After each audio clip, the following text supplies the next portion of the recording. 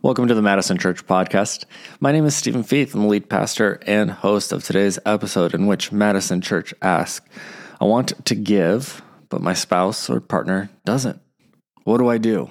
What do I do? It is a really great question because of how relevant it is. There are several people, not just at Madison Church or in Madison, but all over the world who practice Christianity. They're following Jesus, but their partner or spouse, the other person in the relationship, doesn't. And for the most part, that can work out. But when it comes to the area of finances, it does get a little tricky because finances and our budgets are shared most times. When we're in a relationship with someone like a marriage, our budgets are shared, our income is shared, our expenses are shared. And so when we talk about the giving aspect of our faith, it does involve the other person. The other person may not want to give for several reasons. They may not have any faith. They may have a different faith than you. You might be a follower of Jesus and they're a Buddhist. And so there could be lots of reasons on that aspect and why they don't. They might be antagonistic or even upset that you have different faith views or perspectives. They may be apathetic toward yours. But again, there could just be a lot of reasons. And on the flip side, you might both be going to church together. You might both be following Jesus, but you interpret this part when it comes to giving and financial stewardship. You guys might interpret this differently. And so it can cause a lot of conflict. And so I think it's a great question because of how relevant it is. And so let's dive into trying to answer this question. I would begin with stating, and I think this is foundational, I don't want it to sound trite because we say it all the time, but it's nonetheless true. But God loves them, and God loves you.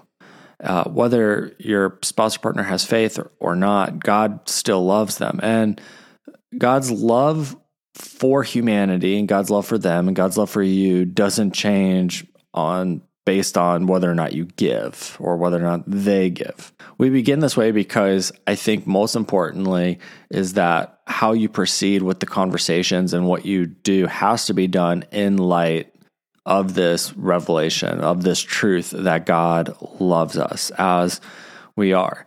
Now we know that God's love for us is why he gave, right? John 3:16, for God so loved the world that he gave. And so then a response from Christians as followers of Jesus is to show love back to God through our giving, through our own acts of generosity. And it's not paying God back. It's just a response to God's love. And so when we're having the conversation of, I want to give, but my spouse or partner doesn't, it's important that giving and the conversation doesn't turn this person off to faith even more so than they already are. It's important that this conversation is encouraging to the faith or whatever faith they have, or if they don't have faith, it's important that it potentially opens up a door.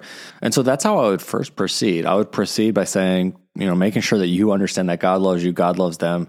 God wants us to do acts of generosity, especially when it comes to our finances, but not at the cost of somebody not finding him, not because it becomes a point of conflict and another reason that this person in your life doesn't like your faith. And so with that, I would begin by saying, ask them and begin with a conversation, just good communication and clarifying your expectations. I would say that, hey, my faith is really important to me. I know that giving and generosity, those are supposed to be aspects of my life. And it would mean a lot to me if we could contribute to the church.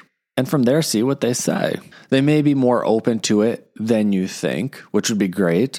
They're open to it. They see how much it matters to you. They see how much your faith matters to you. They want to be supportive. And so then you guys get to decide how much and what's the frequency of that. Are you going to give weekly or monthly? You're going to give just here and there when it comes to a fundraiser.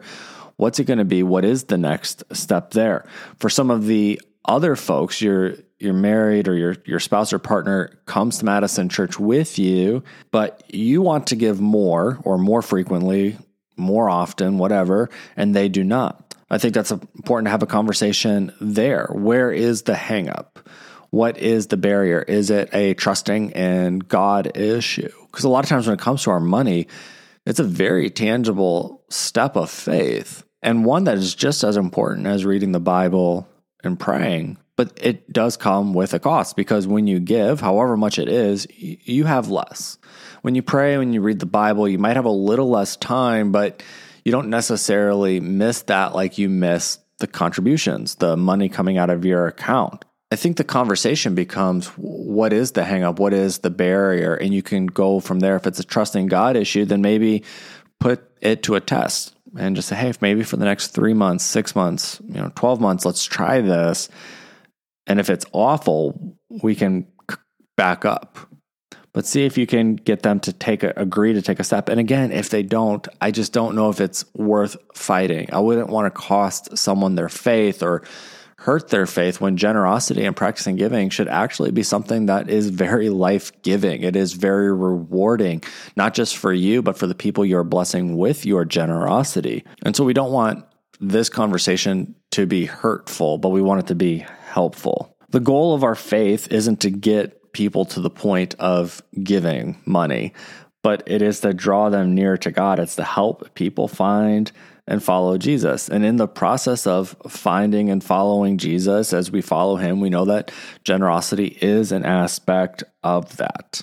And so whether or not your spouse shares your faith, we want to grow in generosity. And so you have the conversation. If the conversation doesn't go well, I would leave it alone. I would continue to walk out your faith the best you can, showing them the same love and grace that God shows us. But if the conversation does go well, it's important to start. It's important to keep communication lines open. It's important, again, to come to an agreement and then to check in on that agreement. If you guys agreed that you're going to give X, Y, Z every week, after a couple months, ask your partner or spouse how they feel. See if it's still okay. If the conversation was increasing the frequency or the amount, again, I would strongly suggest checking in with them after a few months. How is this going? How are you feeling? And I think what's going to happen is that if you have a good conversation and you do this and you're listening and you're honestly listening, you'll see that this does open up a door. Not only will you experience God's blessings and favor, and you'll see the impact of your giving, not just in your own life, but in the lives of people around you at the church that you call home, but they'll see it too. And so I think that even after you have the conversations, you do the check-ins, how are things going?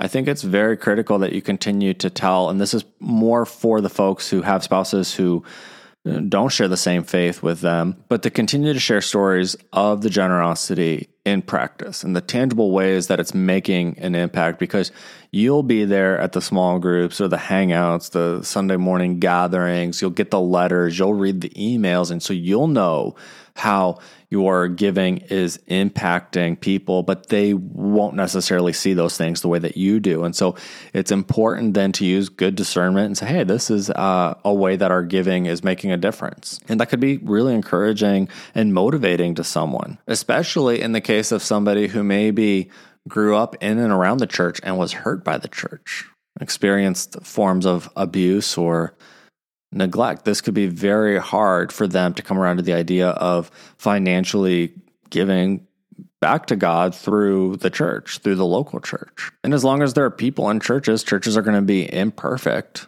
unfortunately. And we're all contributing to those problems and that messiness. But I think what we try to do at Madison Church is to be appropriately transparent and responsible and follow Jesus to the best of our ability.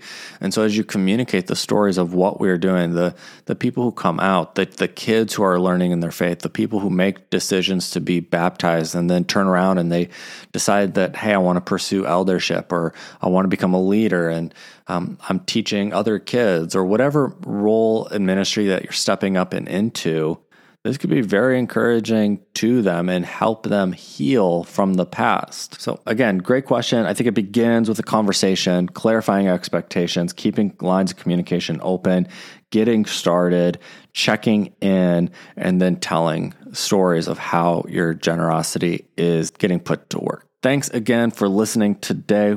I got my recording studio in the basement set up, so hopefully we'll be able to get these episodes out every week. We do get questions in as a response to the messages on Sundays, and so we want to give people an opportunity to ask questions when something isn't clear or when they disagree. And this was one of the questions that came in again during the giving series back in January. Hope that you have a great week and that we'll see you Sunday at 11 a.m.